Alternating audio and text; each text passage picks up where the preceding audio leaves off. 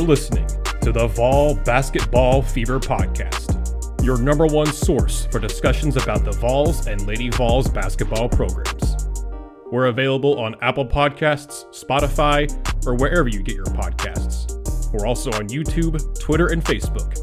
Now, get ready for a new episode of Vol Basketball Fever. Hello, everyone, and welcome in to another episode of Vol Basketball Fever. I am Nathanael Rutherford, joined by Gene Henley here for another episode of the show. Thank you all so much for tuning in, whether you're watching this on YouTube or you're listening to this on the podcast. Thank you all so much, whether it's Apple Podcasts, Spotify, again, YouTube, however you're taking this in. We really appreciate it. Love the support, and thank you guys so much. If you're on YouTube, give this video a like and share it around. We're going to have a ton of recruiting talk for this episode. You guys are going to really enjoy it, because since we last talked to Gene, Tennessee got another commitment on the men's side of things, and we also got an interesting recruiting, I wouldn't say story, but topic to talk about from a national media perspective of where Rick Barnes kind of ranks in their minds in the national landscape in recruiting. So Gene, get right into it here. Since we last spoke, in fact, you and I, last time we spoke, we talked about Tennessee getting commitment because I think a week and a half ago, 2 weeks ago, I did a Lady Vol podcast.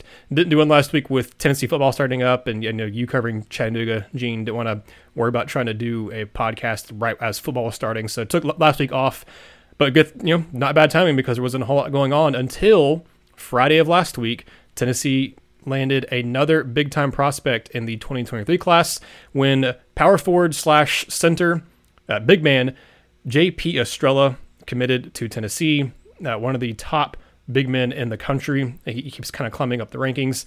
Looking at On 3 right now, he is a top 50 prospect in their consensus. And in fact, he's a top 20 prospect in their overall rankings. Just On 3, they have him as number 16 overall, number 4 power forward. He's kind of I think more or less a consensus top 50. I know 247 has him just inside the top 50 in their rankings as well. It's about a 6'10", 6'11", 210, 215 type of post player. And Gene, from watching his film and kind of what he brings to the table, and just looking at kind of, my amateur eye of watching his highlights and stuff, he already looks to me to be one of the more talented, just purely offensively talented big men, true big men too, that Rick Barnes has gotten at Tennessee. Maybe Tennessee's gotten in a very long time, because obviously, Grant Williams was a post at Tennessee, was a very talented offensive player, but he's not a true post. Look what he's playing in the NBA. He's a 6'6", maybe borderline 6'7", wing in the NBA, and he was an undersized 4 for Tennessee for his entire career at Tennessee, and did obviously an excellent job at that role. This is a guy who is a true, he can play the 5. He's listed again as a power forward or a center, so 4 or 5. I think some people have mentioned him as a stretch 4. I think in one of the circuits, if I remember seeing his stats correctly, he shot like 35, 36% from 3, which as a 6'10", 6'11" guy, that's pretty darn good. But Gene, to me, this guy who comes from Maine, now plays for the Brewster Academy, but he's from South Portland, Maine. I think this is a phenomenal pickup for Tennessee. This is a guy you and I have talked about in this podcast before. I know back when he was still kind of ranked, I think maybe in the 100s or maybe just inside the 100s. I think you'd mentioned that he's one of the guys you mentioned that said you didn't care where he was ranked. He's a really good player. Syracuse wanted him. Iowa wanted him. Those are the two teams that were right up there with Tennessee to try to get JP Estrella. I think it really came down to Tennessee and Iowa. But Gene, Tennessee gets JP Estrella, and we'll talk a little bit more kind of in general about the class in a second, but this is really rounding out to look like to be a potentially, again, another excellent class for Tennessee in recruiting. But I think JP Estrella to me is a guy who checks off a lot of boxes that you and I have talked about from a big man perspective for what Tennessee needs in the future, or needs in the roster just in general, but especially for the future for what Tennessee's trying to do moving forward, I think. And I think Estrella, with some development and adding some more weight onto his frame, he's got a lot of potential, and he's already not just kind of. I don't think his ranking is just based off his athleticism and his size. I think he does bring a lot to the table already as he is. So while you talk, I'm actually going to look up some of his stats if I can find them, because I want to see what he was averaging rebounding wise, because I feel like he wasn't a bad rebounder, but I know for a fact that he brings a pretty good outside shot to his game. Right. Well, I took a couple minutes while you were talking to kind of just get a feel for try to remember who the kid was. Obviously, it's been a while, but like looking at highlights, obviously you're talking about a kid who can, who can block shots. Obviously he can shoot the three really well. One dribble gets to the basket pretty well. I don't, I usually like to try to throw together like a quick player comp. I don't really think that one comes to mind off the top of my head. I will say, when I watched Adu's highlights, they're not similar. I think Adu's, probably a better athlete. And one of the things that Adu had to do was kind of learn some of the interior stuff because I never saw that in his highlights. Whereas Estrella, you see some of that stuff, like you see some of the interior stuff, and it feels like Tennessee is building the biggest basketball team in the country for the 23-24 season. Because they'll likely have Adu. Then now you've got Estrella. You've also got the kid from Alabama, the 6'9" kid that they're bringing in. That's probably, I would assume that's probably it for the big. Maybe, I don't know. We'll see what they're doing. We'll see what they're looking at. We'll see what they're going after. But yeah, I think you're talking about a kid who has the potential to be a really good college basketball player. I just think that, as you look at the players that Tennessee's bringing in, that's one common thread. Between Estrella, Cade Phillips, I'm just seeing good quality basketball players. Obviously, DeLeon, kind of the same. And I did compare him to DeMar DeRozan when I watched him play, just kind of how effortlessly he got to his spots. I like to do a lot of stuff in the mid range, but I think I noticed the class is ranked 7th in the country. They're probably not done. I don't know who they lose, but hadn't really thought too much about who they lose. But there's going to be spots available, and obviously in this day and age, when the season's over, if there's a kid on the roster that that the coaching staff doesn't like, they'll just process them. If they see somebody that they would much rather have that they think they can get in recruiting, they'll just process them. And that's just kind of the way of the world nowadays, the ugly side of college basketball. But that also leads to opportunities for other kids, for other spots, to build out your roster, to create your roster. And one thing that we've seen over the past 3 years really, is Tennessee does a lot of its recruiting from April until August. For that season, not for the following season, the upcoming season. So, but this is, to be able to bring in 3 players of this caliber, this early, and to potentially have 3 signees in November. I don't know anything about when these kids are going to sign, but to potentially have 3 guys locked in for your 2023 recruiting class, I think it's huge, especially when they're quality basketball players. Yeah, and I agree. Like you mentioned, kind of building the super tall team, a super tall class. Estrella is such an interesting prospect too. That he's not a post player who's been a post for all his basketball career, where he's just always been tall. He's a guy who, as a freshman, was 6'3", and he's grown 8 inches since his freshman year of high school. Gene, that's a massive growth spurt. Once you get into high school, he was a kind of a wing 6'3" guard type of kid as a freshman, and then now he is a 5. He played for South Portland, but now he's going to be at Brewster Academy. But this past year, when he was 6'10", about to be 6'11" as a junior, he averaged 20.2 points, 11.8 boards, and 4.1 blocks en route to taking his high school to their first state championship, winning the first state championship in 30 years for South Portland. So again, it's interesting. I think Tennessee, I want to say they had another kid, might have been Drew Pember actually, if I remember right, who was a guard coming into high school and then hit a huge growth spurt. So I think I might be thinking of Drew Pember, but it's just Estrella, I think is, to me, just when I've seen his highlights and stuff, again, they're highlights, but to me is a more polished prospect than what Pember was at this point in his high school career. But looking at a breakdown here on 3 from Jamie Shaw, who we talked about a couple weeks ago, 3 weeks ago when Freddie DeLeon committed, he had a good breakdown of DeLeon as well. But he talked a little bit here about kind of, what Tennessee is getting with JP Estrella. Talks about he's a good vertical athlete, runs well in straight lines, has excellent hands, and has some sneaky bounce around the basket, which will also help him on the defensive end as well. During the UAA Next Championships, he shot 35.7% from 3. That's the number I was in my head there.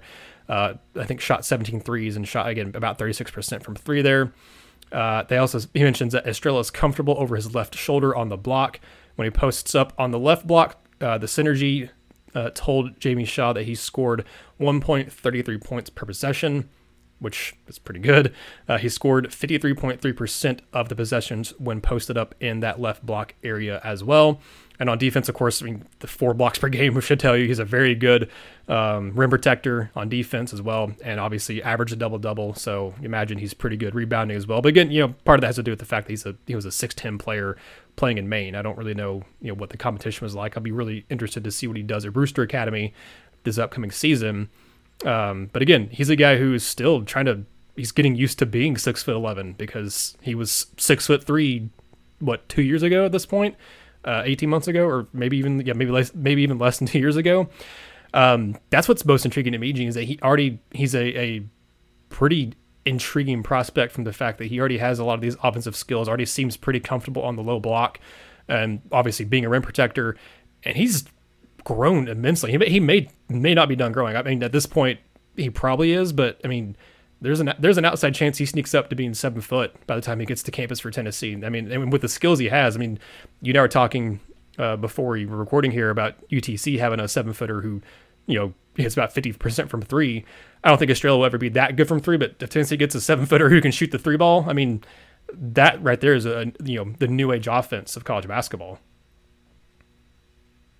Yeah, I think the biggest thing about the kid from Chattanooga, the same as Jake Stevens, is really just the fact that he's been in college long enough to really develop that aspect of his game. And I mean, again, he shot 153s and made half of them last year, which is crazy for a kid who's 7 feet tall. But obviously, I think everybody aspires. I mean, look at the national championship game. The kid from Oklahoma, Brady, whatever his name is, the big kid, Manic.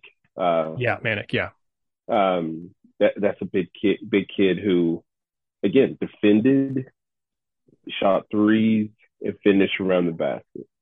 And it's really, if in this guard-driven world that we live in, like if you have big men who just simply do those 3 things, yeah, the ball handling is nice. You want them to be at least competent in that regard. But at this level, when you're talking about the SEC, if he can just finish, shoot that little right-handed hook shot, make a decent percentage from 3, and just be like a good defender and rebounder, the rest kind of takes care of itself there. But again, at the end of the day, I'm looking at a kid who I think in a year or two will be helping this program. And I think that's what you want. That's what you want to have. It's just consistency there. It's like, it's this changing landscape of college athletics. And maybe it doesn't change as much anymore, but it probably still will. If you can kind of maintain some similarity in your roster from year to year, that helps. And, at least 2 of the kids, you feel good about some of the players that Tennessee's bringing in, that they may be around for a while. Because they'll probably get playing time, A. And B, when you go to Tennessee, unless you're not getting playing time, you have no reason to leave. Like if people who are successful at a school like Tennessee aren't chasing something bigger, like that's more reserved for the UTCs of the world and the Indiana States, as obviously Tyreek Key. It's more reserved for that. So you have opportunities to play for a team that's going to be on television a lot. Who's going to play in New York, in other countries. I'm assuming he's got like about There's going to be one of those like overseas August trips coming up, European tours coming up in the next couple of years. I think you could take him once every 5 years. So you're going to have opportunities to play on big stages because Barnes has built a program that at least has the respect of getting top 15 sort of recognition in the grand scheme of things. So, like if you have the sorts of players that can now get that profile, that only helps them because again, like eventually they're going to, you could have pros out of it. They could, develop themselves in the pros. And you're talking about a kid in Estrella who at one point was 6'2", 6'3". That's what you're saying. And now he's 7 foot, so he's not done developing as a player either. Probably the most famous person that did that was Anthony Davis. Yep.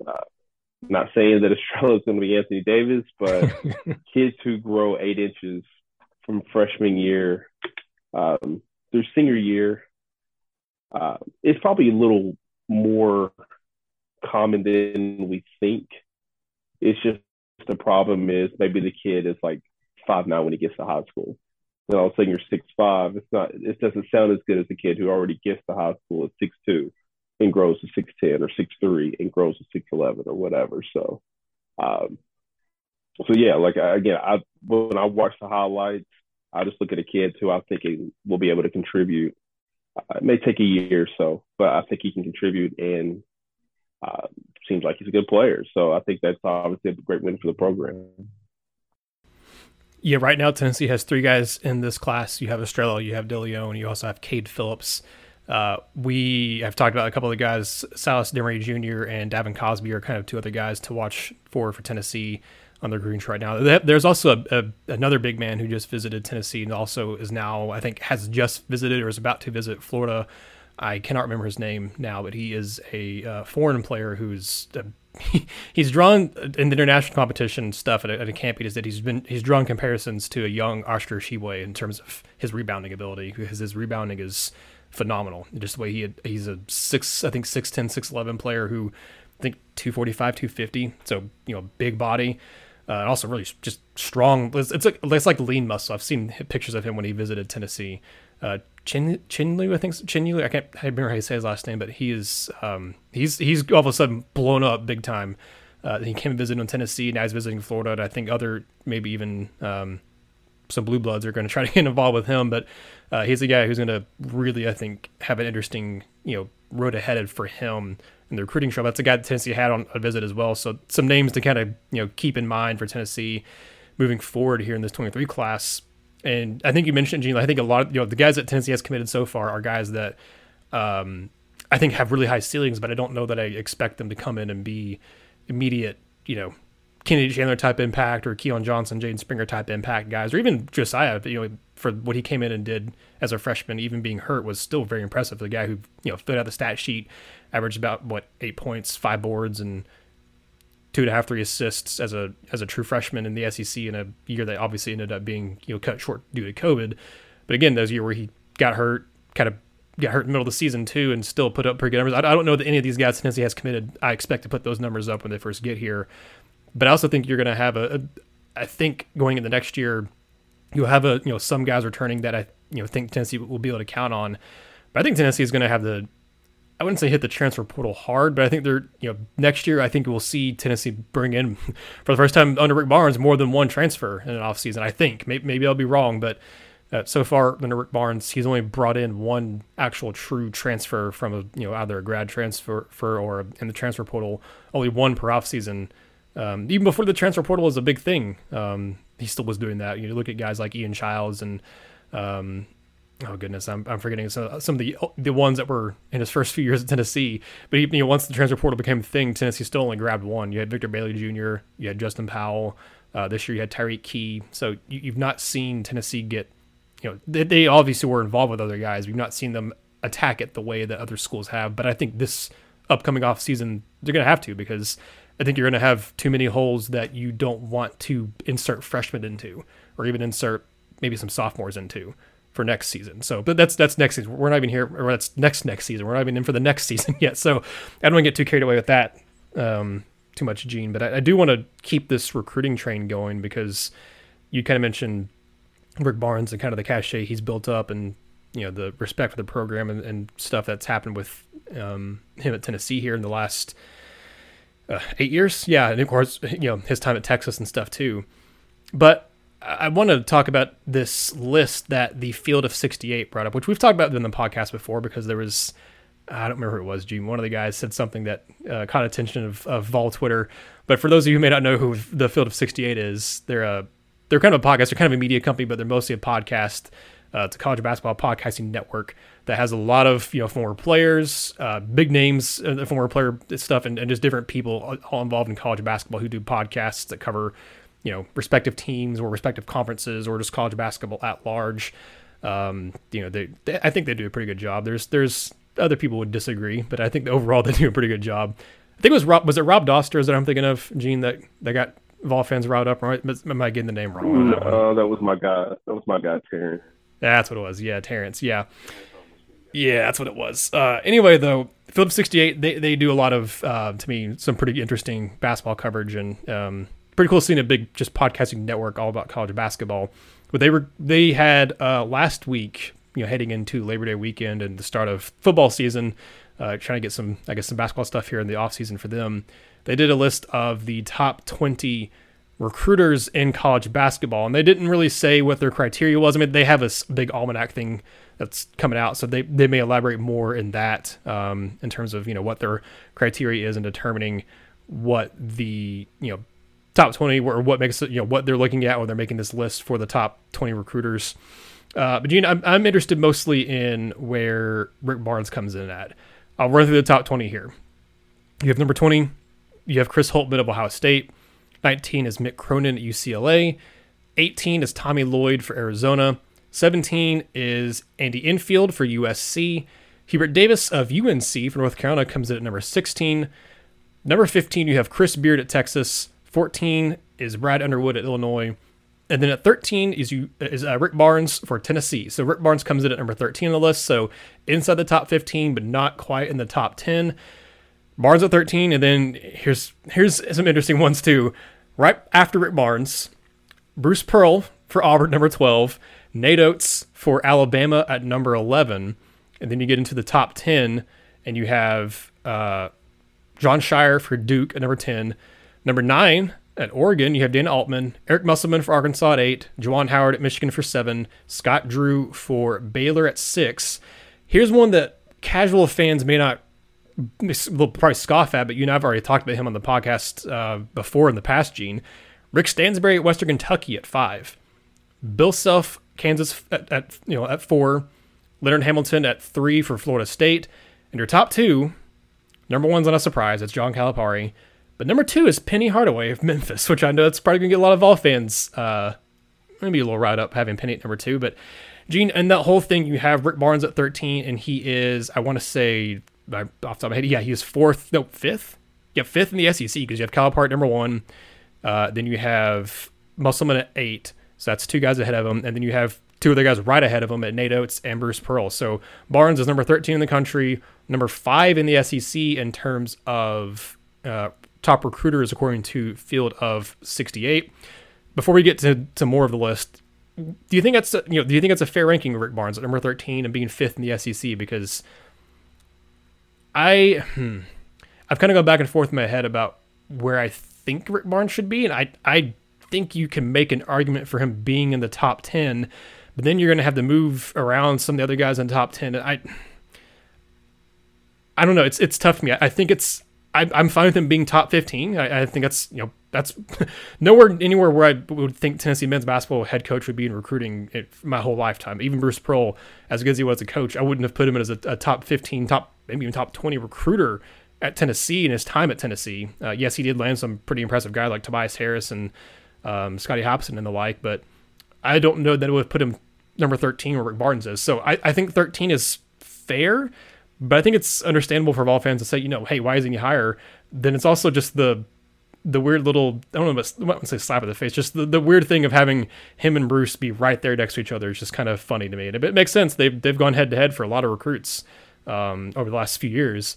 Then having Nate Oates and Eric Musselman ahead of him kind of makes sense. Those are, especially Nate Oates, that's not a basketball power, and he's been able to land a lot of high profile prospects and transfers to Alabama. So, Gene, do you think it's fair to have Rick Barnes with 13? Because I think it's, again, it speaks to where he and his staff have been able to kind of, bring Tennessee's brand. Having them in the top 15 is impressive, but I also almost think you could make an argument to have him higher.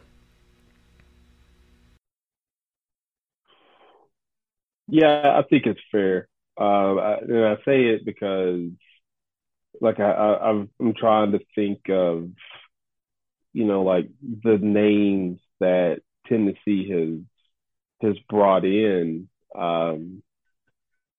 I guess the highlight of recruiting was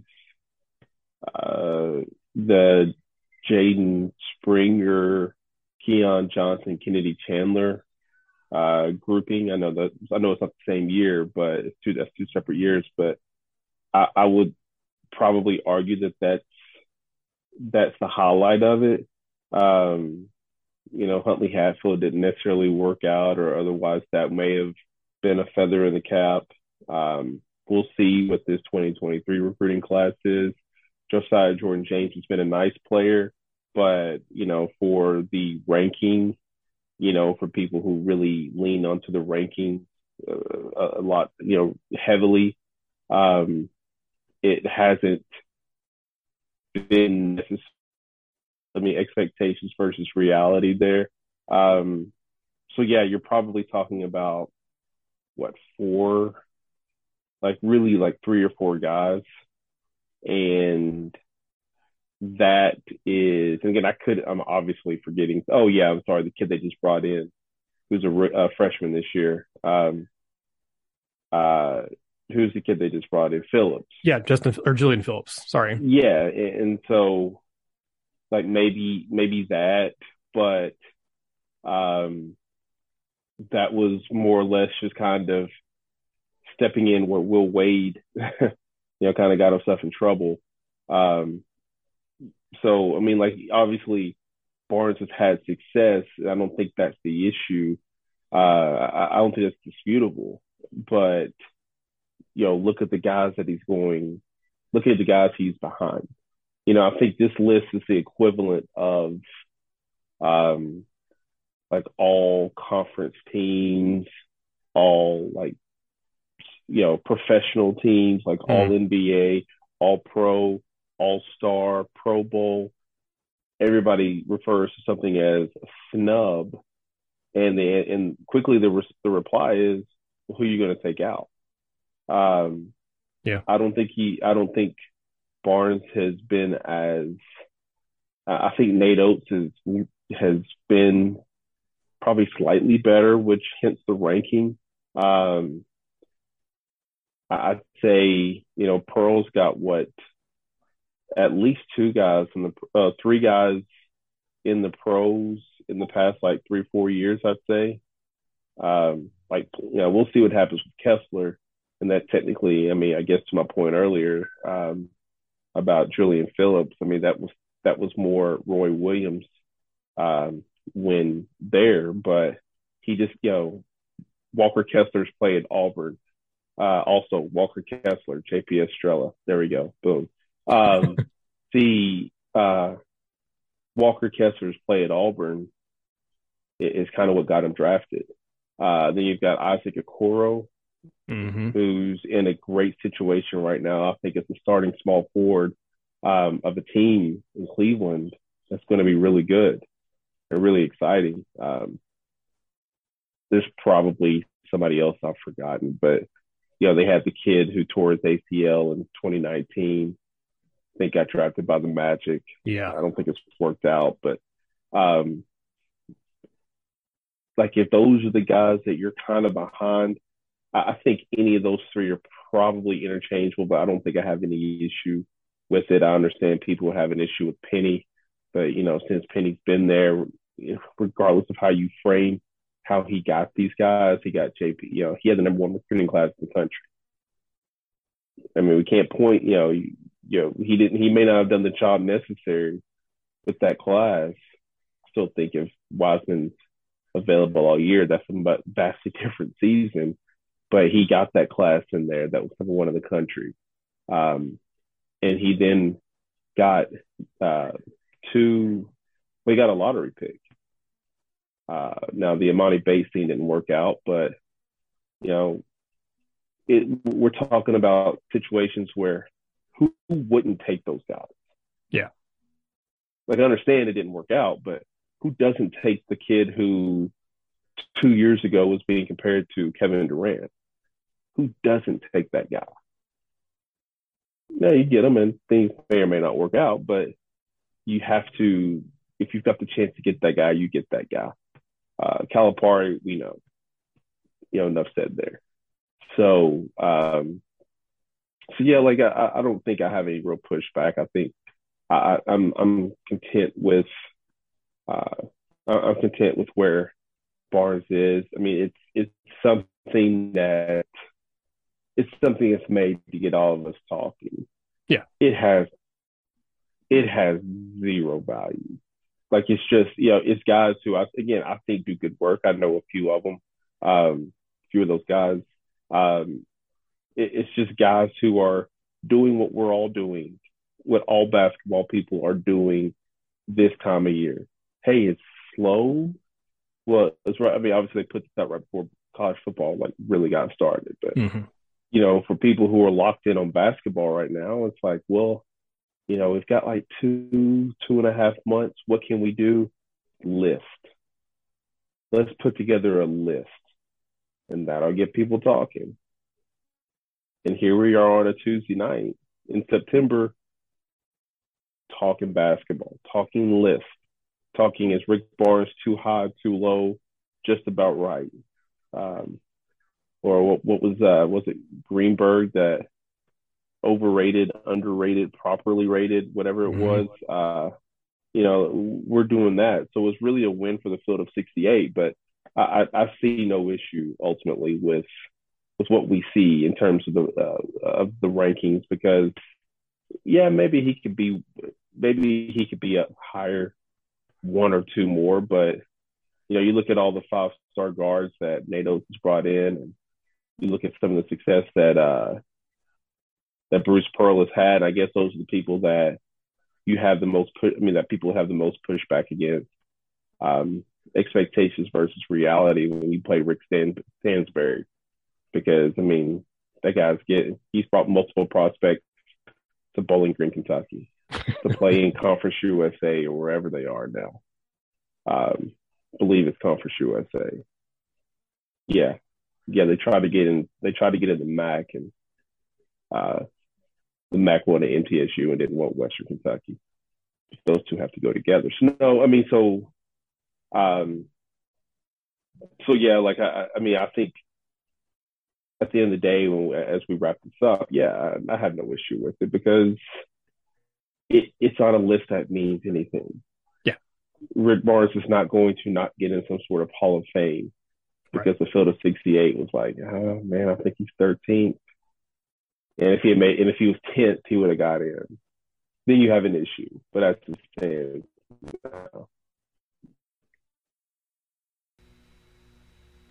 I think it's interesting. I saw several comments on the Twitter thread with the whole top 20 list of people throwing out names of, where's this guy? But I think two guys that made a lot of sense of not being in the top 20 that I thought, those are good points by the fans here. Mark Few and Tom Izzo.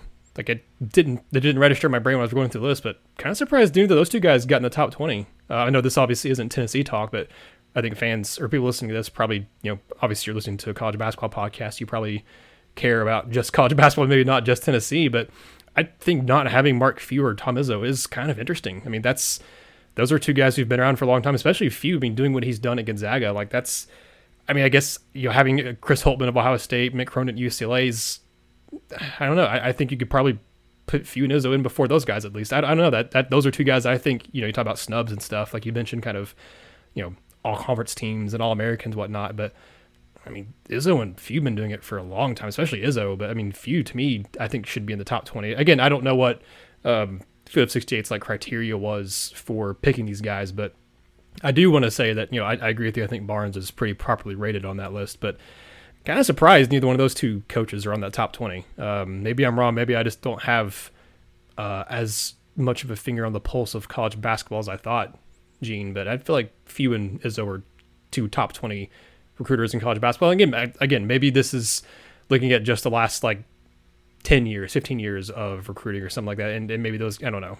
I don't know what the whole thing is. Again, Filter 66 or 68 has a thing called the Almanac where they're doing a big whole like 2022, 23 college basketball preview thing. So maybe they get into it a little bit more about what their reasoning is behind this list. But I think those are two good coaches that fans are brought up in terms of, why are these guys snubbed? Mark Few and Tom Izzo. I hadn't even thought about those names. I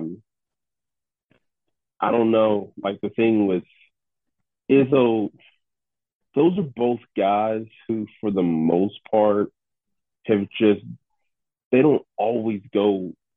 Where was Bill Self on this list? He was I think he's number 4. He was number 4 overall. Okay, okay. Because I kind of look at Bill Self a little bit like I look at no, and that's not fair because Self has stuff going on. Yeah, always. I was about to say I almost look at Self and Izzo in the same light, but uh, Izzo's done it the right way, I guess, quote unquote, over the years, and Few has brought in, Jalen Suggs and Holmgren, and he's getting guys now. But I mean, I can't think of a ton of those guys that have been there. And again, I don't really keep up with Gonzaga recruiting like that to think of all the guys all the guys they brought in over the years. But I think I always maybe associate Gonzaga more so with. I understand that obviously they're recruiting at a higher level now, but I've always felt like they were the program that just will take the guys and get the guys and try to develop them.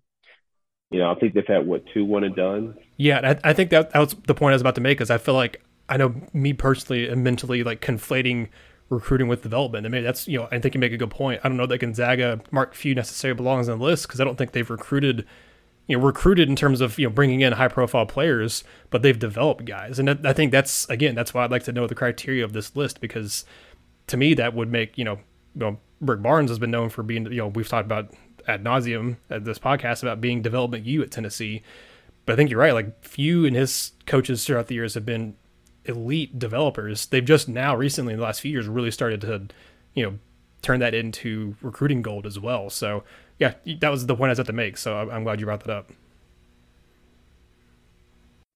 Right. And I always feel like Izzo's kind of that as well. Like Izzo gets like the quote unquote, 5-star guys, and that may be what I'm doing with the whole Izzo Self thing. Self isn't exactly known for, recruiting one and done. Like I feel like that's something that's been kind of portrayed. I mean, because of the issues with his recruiting. But I can't think of a ton of like just Kansas one and done guys. Just can't. I mean, there may be a ton exist, but I just cannot recall who they all are. Guys like Mario Chalmers, the kid that just got drafted and I think he got traded. I think he was in one of those massive deals that happened NBA offseason. Guys like that, National Player of the Year. Those are the guys that I think about, who are obviously talented players. I can't ever pronounce that kid's name. Ochi. Oh, gosh, I know you're talking about. Yeah, I just call him Ochi. Yeah, he's the one. He just got. Yeah, Ochi. Yeah, he was in the Donovan Mitchell trade, so he's in Utah now. But that's a kid who spent multiple years in college.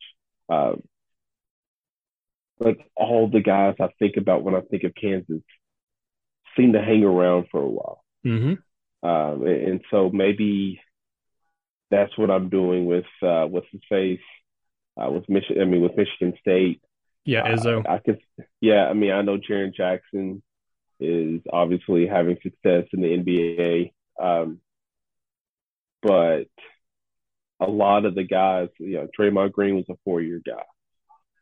A lot of the guys that go to a school like that, and I think that's what the Michigan State Gonzaga thing is. It's just that you just don't necessarily think of them as like one and done factories. And I guess the difference between that and Kansas is just the fact that at the end of the day, I mean, you look at the issues that have popped up with Kansas, and you're like, okay, well, he's going out and by any means necessary in these guys. And I don't know what the write up on Bill Self was, but I just imagine it's something go to any and all links. I mean, when you're in an investigation like that, that I feel like will never be fully resolved. I feel like, yeah. I mean, you're obviously good enough at what you do to where there's no paper trail. And that's part of recruiting. See John Calipari, who is number one and has never actually been linked to anything. Actually, the weirdest one on that list for me was John Shire. So I'm like, yeah, you number just 10. got here. Yeah, you just got here. Now, like that, I would actually like you. Shire at 10.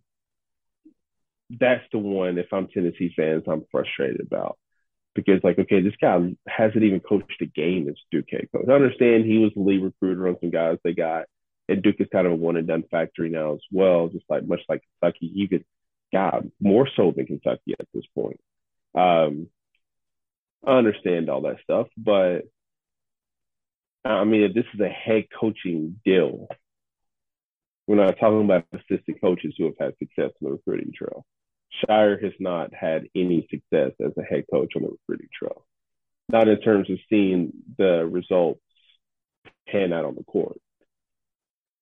And if Duke goes 20-11 this year, he ain't gonna be getting those guys because now there's questions as to how good of a coach you actually are. So that would bug me. Like personally, I would move those 3 SEC coaches up one and put maybe if you're so inclined to put Shire on the list, put him like 13 or 14 or something like that. I mean, again, it is just whatever list anyway, but I just don't know how much I agree with a list that has a coach who has not actually coached a single college basketball game and putting him on the list, like just sliding him in there in the top 10. I put him 25, whatever. He does well. Who cares? Who cares? Put Rick Barnes 1. Let everybody argue about it. Like put John Calipari 15. I'm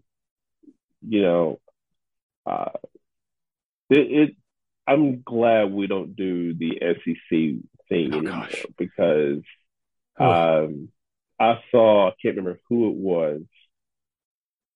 They said it maybe about 2-3 weeks ago. I think it was Matt Norlander.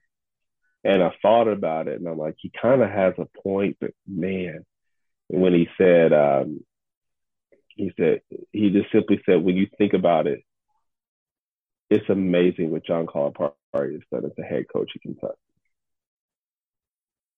And it is kind of crazy that as much as we laugh at the underachieving nature of some of his teams, I'm not sure there's been a more successful coach over the past 15 years in terms of postseason success. He got the one national championship. Yeah, but how many did Roy Williams win at UNC? Did he just win one? This is a good question, Gino. This is a question I would like to research some more before I chime in too much on it, I guess. Because I think, I mean, you make a that's not a bad point. I'm curious about guys like Roy Williams or, I mean, Bill Self that was his first one he'd won in a long time. Coach K didn't win that many either for the last 15 years. Like if that's your cutoff, yeah. More, I'd say Roy would be up there in a sense because I'm sitting here looking. Yeah, he won in Um, 2005, 2009, and 2017. Roy Williams did. uh, Kay had a bunch of early exits, Hmm. and until just a couple years ago, whatchamacallit, like Kentucky didn't. Um, like that is, and it's just such a weird thing. I'm not sure that Norlander actually, expanded upon it. Um, that was one of those I think that you just shoot the tweet off and then just run away giggling for a while because the replies to your tweet, especially as a national college basketball analyst, will be very spicy. And yeah, like I mean, I think you've got like a Roy Williams, maybe a Bill Self, and then like Calipari there. And again, it's funny, but and way off the the focus of this podcast. And probably the last thing that the listeners want to hear on a Tennessee. uh, that's very interesting. It's very interesting, but yeah, like hey, you know what? Tennessee, go have success. Put yourself up there. Get your own recognition. Go get your own shine this year. I think I saw somebody has him as a 2 seed, maybe Lenardi. Um, uh, you know, live up to that. Go crush it in March. Win 3 games. Have a chance to play for a Final Four. I mean, and then we'll see what and then with that recruiting class that Tennessee has coming in 2023, let the field of 68 redo that those rankings. Let's see where Rick Barnes is. Yeah. Hey, if Julian Phillips goes out this year and balls out and is a lottery pick, I mean, Barnes will move up that list because that'll be Tennessee's first. Well, I mean, be their first lottery pick, but it would be their first like top 10 pick or top 15 pick in a very long time. But the lottery wasn't around back when Ernie and Bernie were playing, for example, or Allen Houston either. But Well, Tobias Harris, Whitey. I think wasn't he right outside lottery? I think he was like 18 or 19. I want to say. Oh, okay. See, Yeah, he I was right know. outside lottery. I But he was know. top 20 though. Yeah. I know what's his face. Marcus Hayslip was, I think, right outside. Mm-hmm. Yeah. It's been Okay, yeah. Tennessee hasn't had a lottery pick. I don't think. Yeah. Tobias was 19. Yeah, that's what I was thinking. Yeah, and look, like I said, the standard. We've talked about this before. The standard uh, at that uh, the standard at that size in that position to be a lottery pick is not all that high. Yep. Right. Like he doesn't have to be like the difference is he goes out there and averages like 17 points, 7 rebounds, 3 assists a game. Guess what, kids? He's going top four. Yeah. He averages 11 points, 5 rebounds, 2.5 assists. He may go 12. Again, I always make the joke.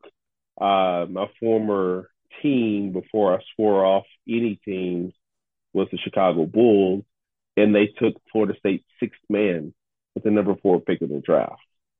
Not even a starter. So,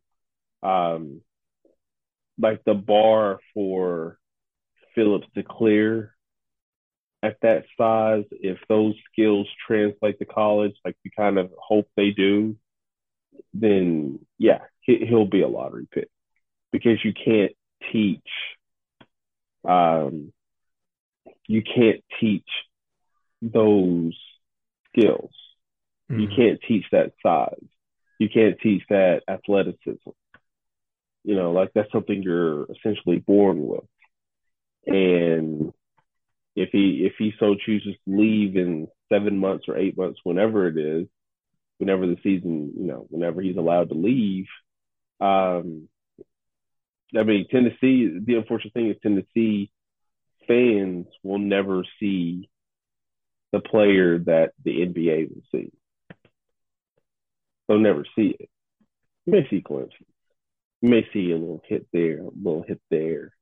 whatever. Um, like ask Kentucky about it. All the guys they've had that have been like day one picks, like who look so exponentially better in the NBA because they're only in college for 8 months. But like I said, Tennessee's got a chance now with Phillips. Like, man, just go crush it. Go crush it, man, for 8 months. Leave them. You can, you have a good year.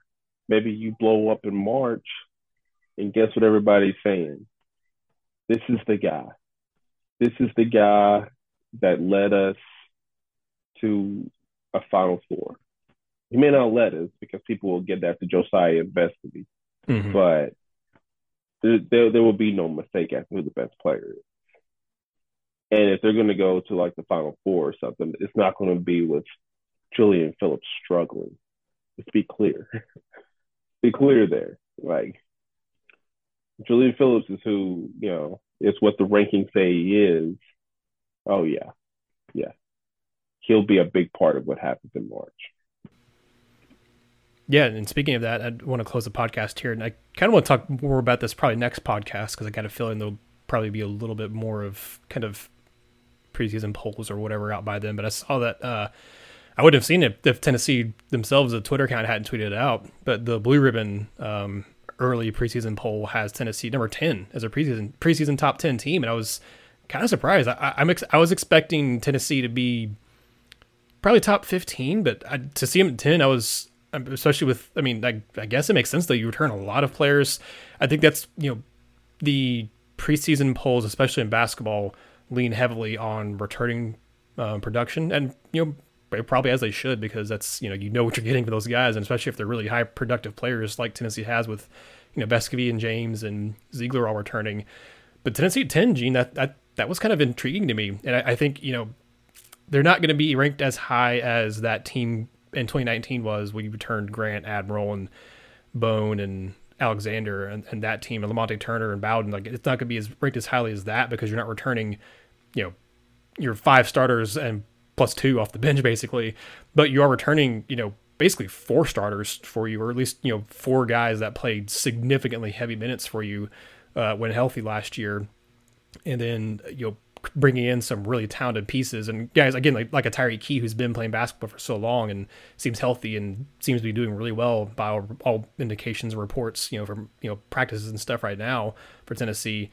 But Gene, this is going to be a team that I don't think Blue Ribbon's going to be the only entity that ranks them top 10. Maybe we're going to see Tennessee be a preseason maybe consensus top 10 team, or at least top 12 team like that. I was a little surprised to see that, but the more I thought about it, I was like, these voters and stuff do really value returning production, and Tennessee's going to have a lot of returning production for this year. And, that's especially now with the transfer portal and stuff, that's not always the case for teams. And Tennessee has, something that a lot of schools don't, and that is a lot of known commodities coming back for this upcoming season. But you've got a kid like Key that could, ultimately be a good player. We'll see what happens with BJ Edwards. You've got, you already have the returning production, which is always so big in that.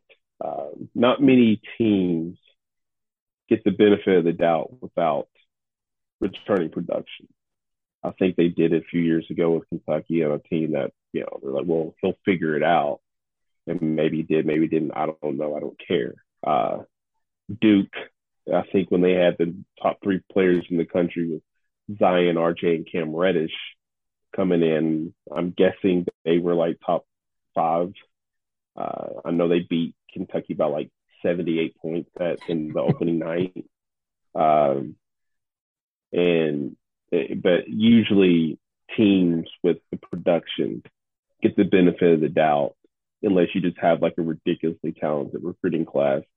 I think Memphis, when he had Wiseman, was probably up there somewhere. But yeah, look, you've got James, you've got Vescovy, you've got Ziegler, Urosh is a piece. You've got the other big kid, Adu. Like, you've got guys back that people saw in March. People saw what they could do in March, and they were impressed by it. And So like and then like I said, then you're like, okay, well they got all these guys back. Oh, and they've got a top 15 player in the country coming in. That's good enough for me. And again, like, look, there's no sport where this stuff matters less than college basketball. No sport where it matters less. I mean, you could probably make an argument for like softball. No major sport where it matters less preseason rankings. But I think the respect is the bigger thing here, and the fact that Tennessee has gained that respect to where, people are like, look, they're 10.